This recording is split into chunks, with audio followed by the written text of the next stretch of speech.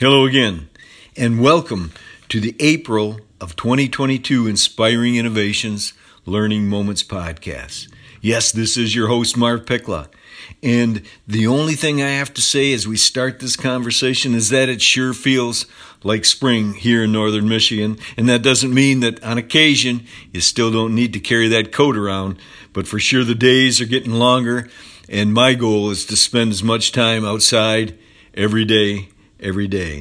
So let's go on with this message. First, let me say that it is driven by a mixture of old and new experiences. The first one, several years ago, I was asked to help a rural township with regard to their community and business and education interests, and in some way help everybody feel more and be more entrepreneurial. It was a big deal, and it was a big wish for the times, and the money we had to work with wasn't that great, but they were all determined. So although it was kind of an unusual strategic planning moment, the simple, comprehensive decision was to produce a multi-purpose IDEAS Guidebook that could be used by any of the target sectors to grow and build their world of interest. So that's the old experience that is a driver for this month's message. The second piece is pushed by one of my classes here in government and politics. They came to me and asked, and somehow found a copy of the guidebook, and they asked if I would kind of discuss it as part of one of my classes. Well, I could see that there was maybe a little bit of intent to deviate from normal American government and politics classwork, but I do believe that they were sincere about asking more about the IDEAS Guidebook and how it can help them. So what I decided that I would help them. And so in so doing, this week, I just finished sharing the guidebook with them, and somehow it felt right to go back and talk about it as a learning moment for this podcast and talk about the growing and presenting and producing of ideas and the single approach that you need to have when you come up with good ideas. And you got to make sure that the ideas are concepts that people can understand and that it's easy to maybe apply to this or that concept. And so let's quickly talk about the guidebook and what it had in it, and I'll explain to you how I delivered it to the class. The first section was about preparing for that Shark Tank moment. And of course, they have watched the show and they know what that means. But what I tried to explain to them, that you have to be able to be confident in delivering what your idea is. And so you have to go through some thoughts on what do you want? What specifically do you want to build? What problem do you want to solve? Where would it be located? Who would produce it with you? Is it a hobby or is it a business? Would it save the world or save money? That kind of thing. And who would be your competition? All of those things would help for your Shark Tank moment. And it really forces you to answer the question, what do we want out of our great idea? And then I talked to him about the importance of taking notes and being able to draft like a one-page idea paper or a concept paper. I told him I did that all my life, and so many times the simplest ideas became promoted and encouraged and adopted by so many different organizations that we worked with. And the last thing, I told them to not be afraid to share their ideas any chance they get. Why?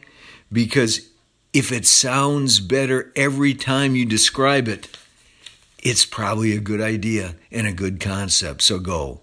All right, so that's the way I explain, section 1 to the class, and I wanted to, share that with you. So then, section 2 was about trying to make sure that you have an idea on getting the value of your idea out to customers or people. Who would want it? Who would buy it? Why would it be sustainable? And all those kinds of things. And is it local and regional or national or international? Would it have seasonal limitations?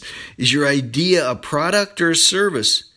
And what would be your customers' return on investment, on buying it? What would that be? And some of the things you'd want to talk about and think about as you develop your idea would be to understand, is there timing involved? Would you need to produce it quickly, or could it be done over time? Would people be staring at the clock wondering when you're going to deliver it? Those kinds of things. And I know that impacts, especially today with technology pieces, that you have to think about the timing and the immediate gratification pieces that are all part of today's situations, okay? And they got it. They really seem to get it. And so lastly, I just tried to make sure they understood how to get in a relationship going with customers and the public, and so they know how to find you, and it's easy for them, and it's not complex. Okay? So then the last part, the last section, and in the guidebook, I call it Show Me the Money. I wanted to make sure they knew that they need to consider financing. Where would they get the money to do their project or their idea? What are the direct costs? Who could volunteer? Would there be maybe some contributions? Are there grants? All those kinds of things that you'd want to think about. And that money or those resources are all very necessary. Even with a lemonade stand, you got to have that kind of backing. And I talked to them about doing the homework in those things, because out there are lots of resources. It may not be easy to get, but when you think about community projects, and you think about small business projects, and you think about all of the different educational options and grants that might be out there, it is always a good thing to do your research. And the last thing in that section was, we talked about partnerships. You, in my mind, I told them, could never have enough partners when you go and attempt a new idea. The more people that you have, the more organizations you have that are with you on the project, the better off you'd be. And that's, again, one of the things I stressed to the class. Do I know if they'll all be entrepreneurs?